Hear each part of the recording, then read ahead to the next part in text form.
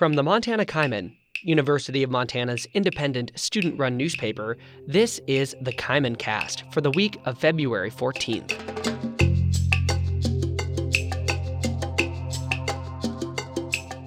I'm Austin Amestoy. After moving online for the first time in its 19-year history in 2021, the Big Sky Documentary Film Festival is back in full force.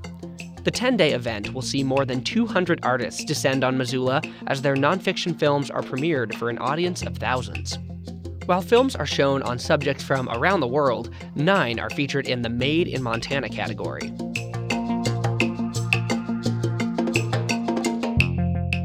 On this episode, conversations with the creators and characters of 3 Made in Montana documentaries, The Cookie Man, Meantime, and Daughter of a Lost Bird.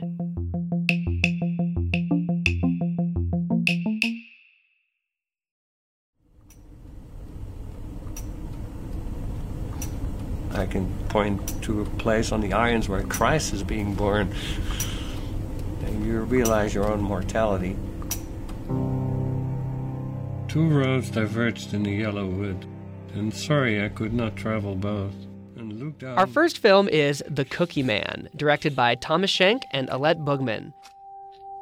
My dad always said nobody ever died from working too hard.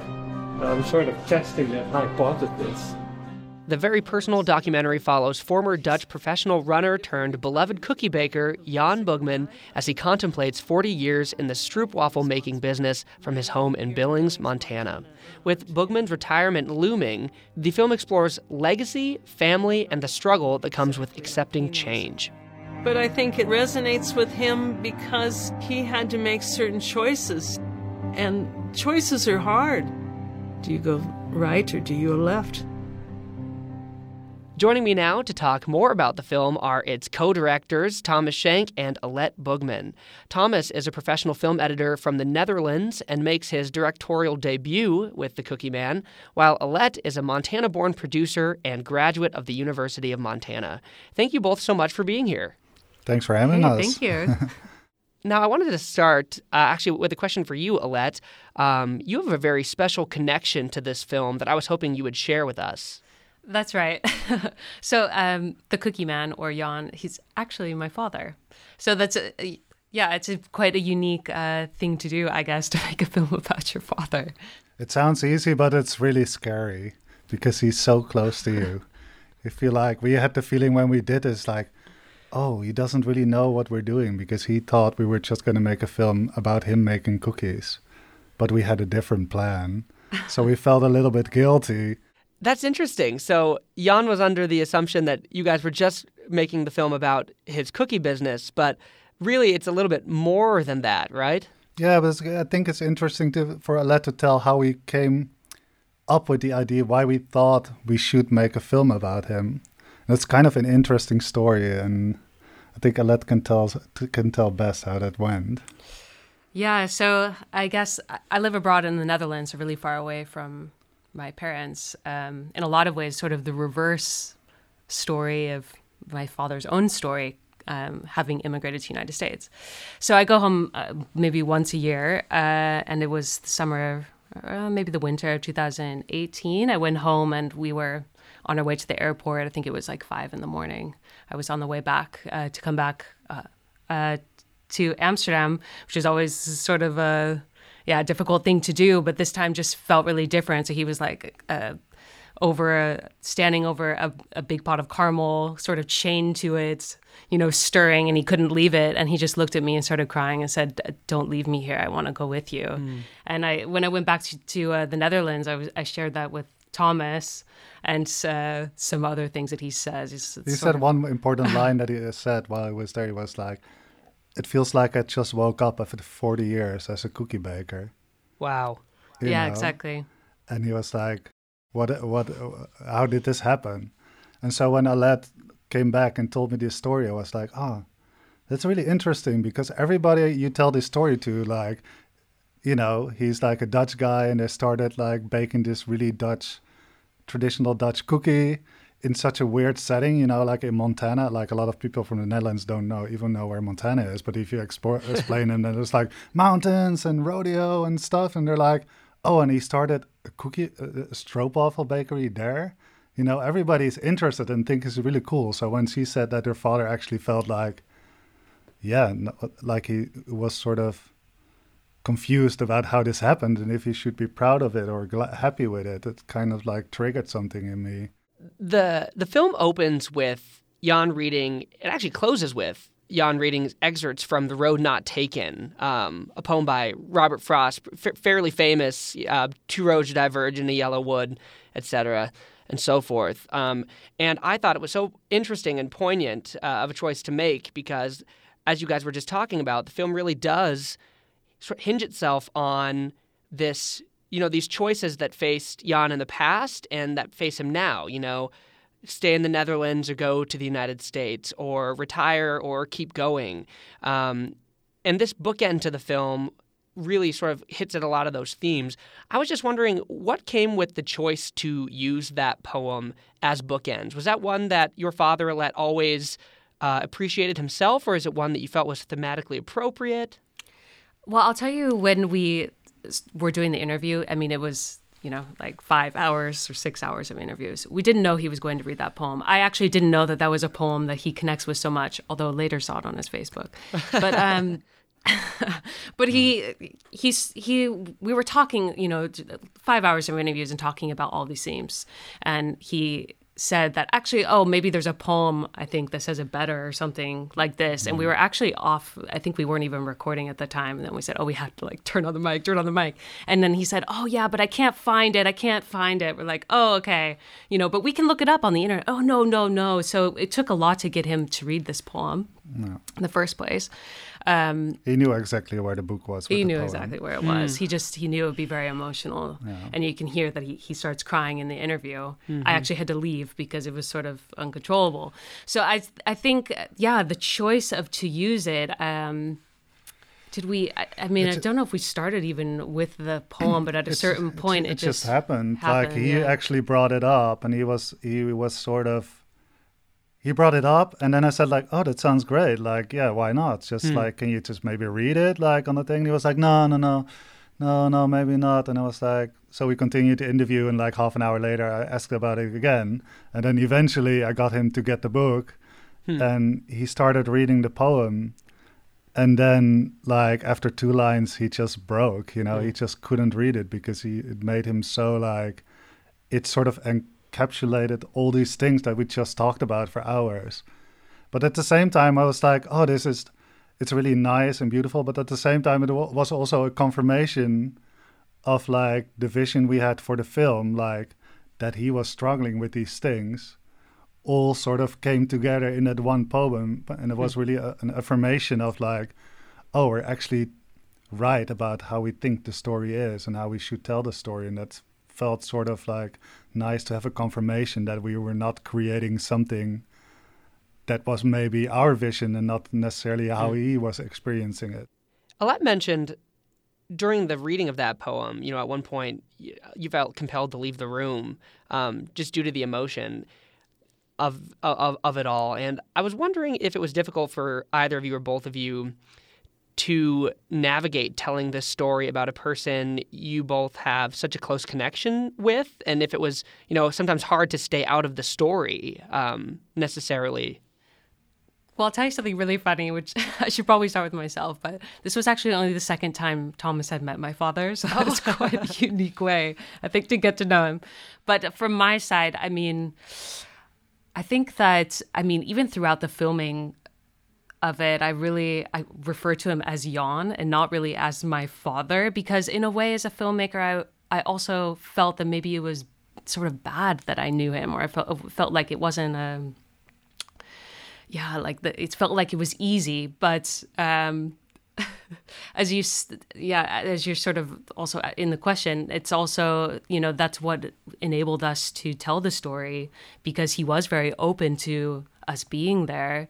And but my own experience, I guess, I really tried to see him from an outside view, and and then other times realized that it was my proximity that actually made the film better. One thing I picked up on is that sound is so critical to the storytelling in this film. You know, we hear the mechanical rhythm of gears and pulleys on the cookie machine and the ticking of that clock on the wall inside the kitchen. There's the water in Chico Hot Spring that we hear sloshing around later on. All of these themes sort of like stand out as motifs about sort of the passage of time and the, you know, that aspect of Jan's life sort of moving on at all times. And I was just wondering how you guys chose to highlight certain sounds and leave others in the background. Well, first of all, great to hear that you pick up on all these things because, you know. Because that's what we were, that was pretty the goal, accurate. right? I think you described it really well. Like, I mean, the machine is so, the sound of the machine, you can't escape from it, you know, it's just there. And it's something Alette also described like as one of these things that are really like when she hears that, she's just in that space. And that machine is also, I mean, it's so, those rhythms of that machine and the clock is just so close together that it's sort of like, makes a really nice sort of soundscape. And you get sort of, I think a nice thing that happens with the sound is that sometimes you're in that busy bakery, you know, and you hear all the people and you hear the machines, and then suddenly you're just more in this like sort of more magical world where there's just the sound of the machine and the passing of time, and you have some more like things moving in slow motion. So like dipping in and out of these different worlds through sound is something that really helps to tell the story, and also really pulls you in. It creates a really intimate environment.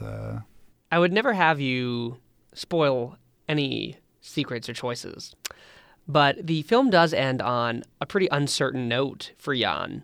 And I think that's probably intentional on your guys' part.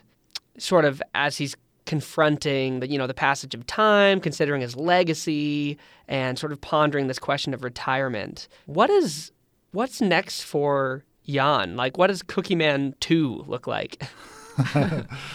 Well, I mean, we can tell the little secret that he's still baking cookies. I don't think we're ruining the story by it because. What is next for him? Well, first he's gonna see this film, and this might like make him think about things. I don't know. That could be really confronting, you know. It's like 30-minute film about you know, and he's really telling the story.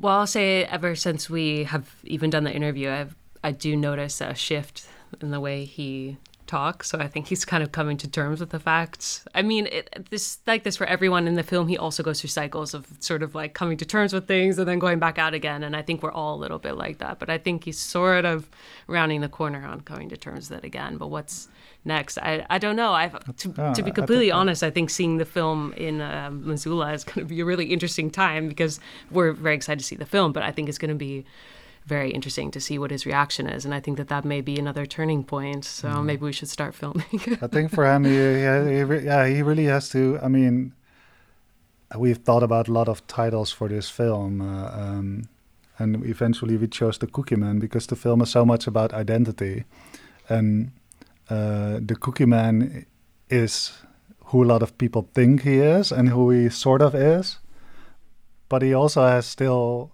you know, is the Dutch former runner, and he you know, it's something that he can stop being the Cookie Man, you know, and that's sort of, he has to sort of come to peace with that and then find out if he's not the Cookie Man who he really is.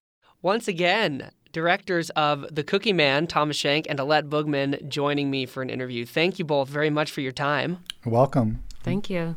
It's been fun. Yeah.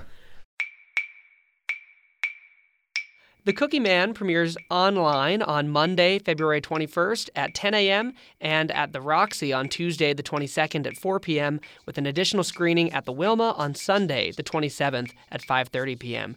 You can find tickets online at bigskyfilmfest.org.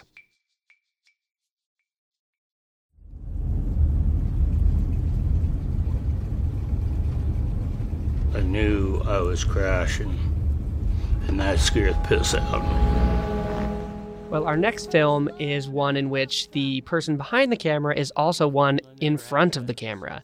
Meantime was directed, shot, and edited by Michael Workman. Wow. Boy, couldn't even catch that guy. He was going fast. The documentary follows Michael himself and his father, Tim, as they reconnect in Missoula following a stroke that began to impact his father's memory. The two bear old wounds as Tim confronts scars from his past, spending the most time together since Michael's childhood. Some of that was the most proudest time in my life. Deep down, I knew I couldn't hold on to it. And with me to talk more about the film is Michael Workman himself. Michael is a University of Montana graduate and filmmaker currently based in San Francisco. His projects tend to focus on subculture and the working class. He's also served at the Big Sky Documentary Film Festival for nearly 10 years. Michael, thanks for joining me. Thanks. Happy to be here. After your film establishes the premise, Michael, we see you on camera within the first minute or two, and then the camera pivots around to show your father, Tim, in his home in Missoula. Right there, you're established as not just the creative behind the project, but a member of the story itself, a character. Was it hard for you to navigate that line while you made this film? Yeah, I mean, definitely. That was probably one of the hardest parts of the film. I think for me, I've always been somebody who's been a bit recalcitrant to the idea of personal films. And I've had hard times with them in the past, just feeling like indulgent and not necessarily like being that is something of interest to the person outside of making the film. And so I think when I was approaching this film, I thought a lot about me as a character and what my role is. And that was a process that would continually change throughout the course of making the film. Yeah. And Michael, this is a gorgeous film, both, in terms of the richness of narrative, but also just the cinematography specifically. You served as cinematographer on this film as well as in your directorial role. There's so many shots of Missoula and the mountains and ski hills, under the cover of clouds, just that are just stunning. And I sense a lot of affection towards Missoula and towards this environment. And I was just sort of wondering what life was like for you growing up in Missoula. Yeah, I had an upbringing kind of straddled between two different worlds, between kind of my dad's life and my mom's life. So my mom worked at the University of Montana. She was a research assistant in the microbiology department when I was a child. And then my dad was in and out of working as a nurse, a mental health nurse, and working construction when that wasn't working out. So my dad's always kind of ridden the line of unhoused / impoverished through most of my life. That was always a thin line. So I feel like I grew up partially in the university district, and then I also grew up partially at the trailer park in the KOA, which are just very different worlds. So I mean, growing up in Missoula is a very different place than it is now. It was much, I would say, rougher around the edges. And I enjoyed that. And kind of with the rapid gentrification, and really kind of the university's free fall, the character of the town has changed a lot since I was a kid. Yeah. And the changes happening in Missoula aren't the only difficulties, your dad has faced, as this film indicates. This is a really pivotal time in your life and your father's life following his stroke. And I was just wondering how you went around deciding to put it on film in the first place. I made this film as a part of my MFA thesis program at Stanford. So I needed to make a film, and I found myself back in Missoula temporarily during the pandemic. And so I was developing another idea for a film that kind of involved my dad on the tertiary of it. That idea fell through because of access issues with getting rights to archival footage that I couldn't get rights to. And so then I was thinking of new ideas, and I had already started filming a little bit with my dad, and I had kind of come to the realization that like a lot of my films and a lot of the stories that I'm responding to are like recreations of my own story usually through my perspective that I've learned through like witnessing my dad. And I had started to see some approaches to personal films that I appreciated more. And so I started to think about like, I guess I could make this film with my dad. I might end up being stuck here for longer, which I was. And so it just kind of like worked out in that way. And honestly, I mean, it became like an excuse for me to like bring up things that otherwise would be challenging to, because of the construct of a film kind of just allows for you to create situations that wouldn't necessarily occur naturally, or it gives you an excuse to, which was, you know, helpful for us, like growing, I think, together, and also like to just talk about challenging things that would, you know, mostly not be like talked about. In the film, Michael, you juxtapose footage of your own childhood growing up with footage of your dad in childhood as well. And we learn, you know, some really crucial happenings from your dad's childhood that sort of impacted his life, you know, from then on, and then, you know, by extension, your life. And that juxtaposition is a real theme that your film strikes. Did you find that this film changed your relationship with your father, or maybe altered your perspective of him at all? So I think in some ways it deepened our relationship. In some ways it made it really challenging for both of us.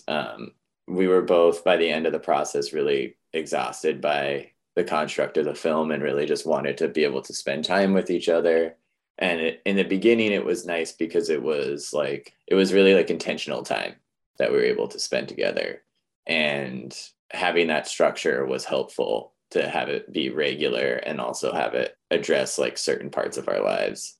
But it was really challenging by the end of it, and we were both really exhausted. What do you hope viewers will take away when they watch Meantime?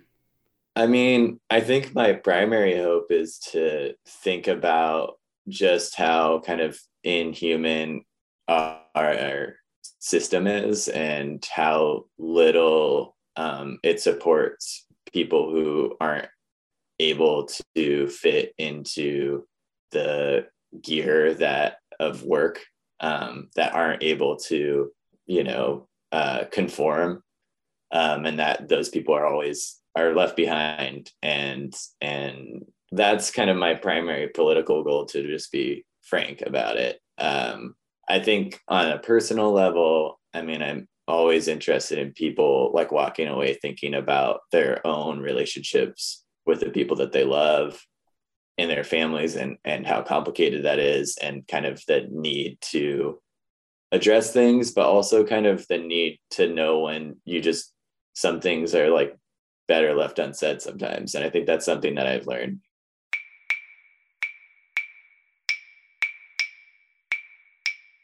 Once again, Michael Workman, director of Made in Montana documentary Meantime, joining me. Michael, thank you. Yeah, thank you, Austin. Meantime makes its streaming debut on Monday, February 21st at 10 a.m., with an additional screening at 5:30 p.m. on Sunday, February 27th at the Wilma. Tickets are available at bigskyfilmfest.org. When I was adopted, the agency had said to her, be careful. If someone like saw her and was like, that's a native baby, you're white, you shouldn't have her. Somehow she was terrified someone was going to try to take me. And our final film is Daughter of a Lost Bird, directed by Brooke Pepion-Swaney. The film tells the story of Kendra Malnichuk Potter, a Native woman and Missoula resident who was adopted into a white family as a baby. Hi, April. This is Kendra Potter, your birth daughter. I don't know if leaving a voicemail is too weird. Over the course of 7 years as an adult, Potter reconnects with her birth mother and discovers not only a new world of tradition, family, and culture, but a shared experience that binds her and her birth mother together. Like if you are a Native American person living in an urban environment who's never set foot on any kind of reservation, knows nothing about your culture and heritage, what is that nativeness? What is it? I don't know. I'm not saying that there's not a right to want it, but it's elusive. It's elusive. And if we don't know who we are, we can't do anything about it. To talk more about the film and the story at its heart, I am thrilled to welcome Kendra Potter herself to the podcast today. Kendra, thank you so much for being on. Oh, thanks for having me. This is very much a story and a documentary, not about a moment or an event, but a journey. The earliest footage that we see shot in this film that's dated, it goes all the way back to 2013, right when you kickstarted your journey to reconnecting with April, your birth mother. And I imagine that the reason it takes place over such an extended amount of time is in part due to your really close relationship with the director, Brooke Swaney. I was just wondering if you could give us a little bit of background on you and Brooke, how long you two have known each other, and when you decided to film this journey that we see in the documentary. Yeah, it's funny. She and I were just talking about it this week, actually, how it's been over a decade now that we've been friends. Originally, we met through, I auditioned. I'm also an actor, and I auditioned for a film that she was directing as a graduate student at Tisch in New York City, a film that never got made. And we met in that process, and then she ended up writing a different film that's called Okay, Breathe, Aura Lee, and cast me as the title role in that. Wow. And when she sent me the script for that, I was reading it, and in that script, the protagonist, the main character, is a young Native adoptee who decides that she wants a baby. And it's a quirky, funny short film about this woman whose biological clock is going off. And as I read the script, I was like, I don't remember telling Brooke this much about my personal life. She wrote a story that was totally paralleling. My biological clock was going off. I'm married to a white man. He was saying, maybe we should find out more about where you come from before we try to bring more people into the world. And so we made that film, and then it went to Sundance. And while we were at Sundance, we realized how many people were interested in the fact that the story paralleled mine. And Brooke suggested that we actually go and find my birth mother and my tribe. Wow. And I was sort of reticent to do it until I got pregnant with my own child. And then the pregnancy, I really wanted to answer the questions that I didn't have, so that my kid didn't have the same questions. And that was when I said, yeah, you know what, let's do it. One of the things that Brooke mentions in the film, because Brooke is also a voice in the film, since, in some ways she was a partner on this journey with you. She mentions at one point that she was nervous about the ways that having the camera there could potentially impact your choices on this journey. And the camera is witness to some really sensitive, intimate moments between, you and April and your family and that first phone call. Did you ever feel the camera as an intrusive presence at any point in this movie, or was it there as sort of in a different capacity for you? That's such a great question. I feel like the camera was my partner in this process. I never felt intruded upon. I mean, I had agreed to make the film in the same time that I agreed to find my birth mother. And even though it's a highly personal, probably the most personal experience that I have ever gone through, and learning publicly is terrifying. And some of the stuff we did happened much faster than I would have probably done. If she was just following me on my process and I was leading the way, I think it would have taken a lot longer. But there were a couple of times where we were like, we got to get to Lummi so that we can keep making the project. I don't know that I would have gone to my tribe's reservation as soon as I did. I don't know if I would have tried to enroll. I know I wouldn't have tried to enroll as soon as I did because I was scared of trying, but I did it for the film. So the film was like the wind in my sails a couple of times. That's so amazing, Kendra. And a big element of this film, which is all the way up to the title, is its discussion of the assimilation of Native people during the last century, and sort of the way that that's changed even in this century, and sort of a reflection of your experience. Going from this sort of very intentional, very direct, and very brutalistic assimilation to one sort of as a result in the aftermath of that period, right? And in the film, we see you grapple with this idea that you were raised in this loving family and never really missed that Native identity that you could have had in this other sense, and you're sort of grappling with this. And I just wonder if that's gotten easier for you as you've grown closer to that other side of yourself that you never knew about. Easier. I think I've become more familiar with the discomfort, if that makes sense. I mean, it's wild, Austin. I only in the last couple of years can comfortably refer to myself as a Native woman. Wow. Without feeling cringy or like, is that allowed? Can I don't. And a lot of that, I think, has come from being a mother to a child. I have 2 kids now, but my eldest in particular is very interested in her identity and as a Native person. And she refers to herself freely, openly, always had, as being brown, as being Indigenous, and has incredible amounts of pride around being from the Lummi people. And so I've had to step up and orient myself for both of us and for my son as well. So it's still super awkward. Like I really, I feel uncomfortable, but also have sort of made friends with that discomfort, or understand that that's probably going to be a lifelong process. Yeah, no, that's great. And it's in line with this film. This film's sort of message or theme is this idea of process and processing, right? And sort of processing with, self, identity, place, community.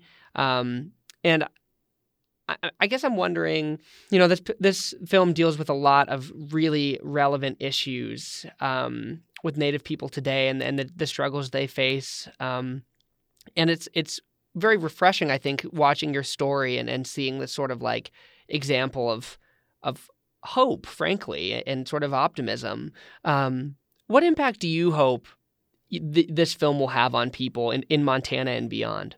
There was a period of time that 1 in every 3 or 4 children had been forcibly removed by the government. And that, of course, if we think for, a very long time, like 40 years or more, children were being taken from their parents, raised by white families. And then this is me, daughter of a lost bird. Like, what have happened to the children of those children? Where are they in the world? And how can they make their way back? So my hope is that by watching this film, those children feel maybe like there's a way back that they didn't understand was there, and that it's worth doing that work, which is scary, but it's worth trying. And my hope is also that non-Native audience members learn about what was done in and what is honestly continuing to be done.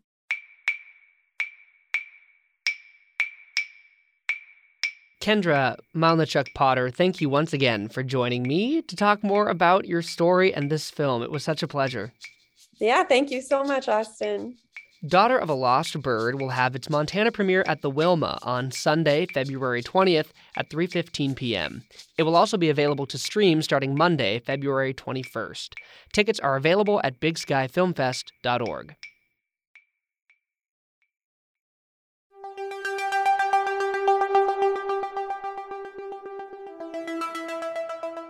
The Big Sky Documentary Film Festival runs for 10 days from Friday, February 18th to Sunday, February 27th.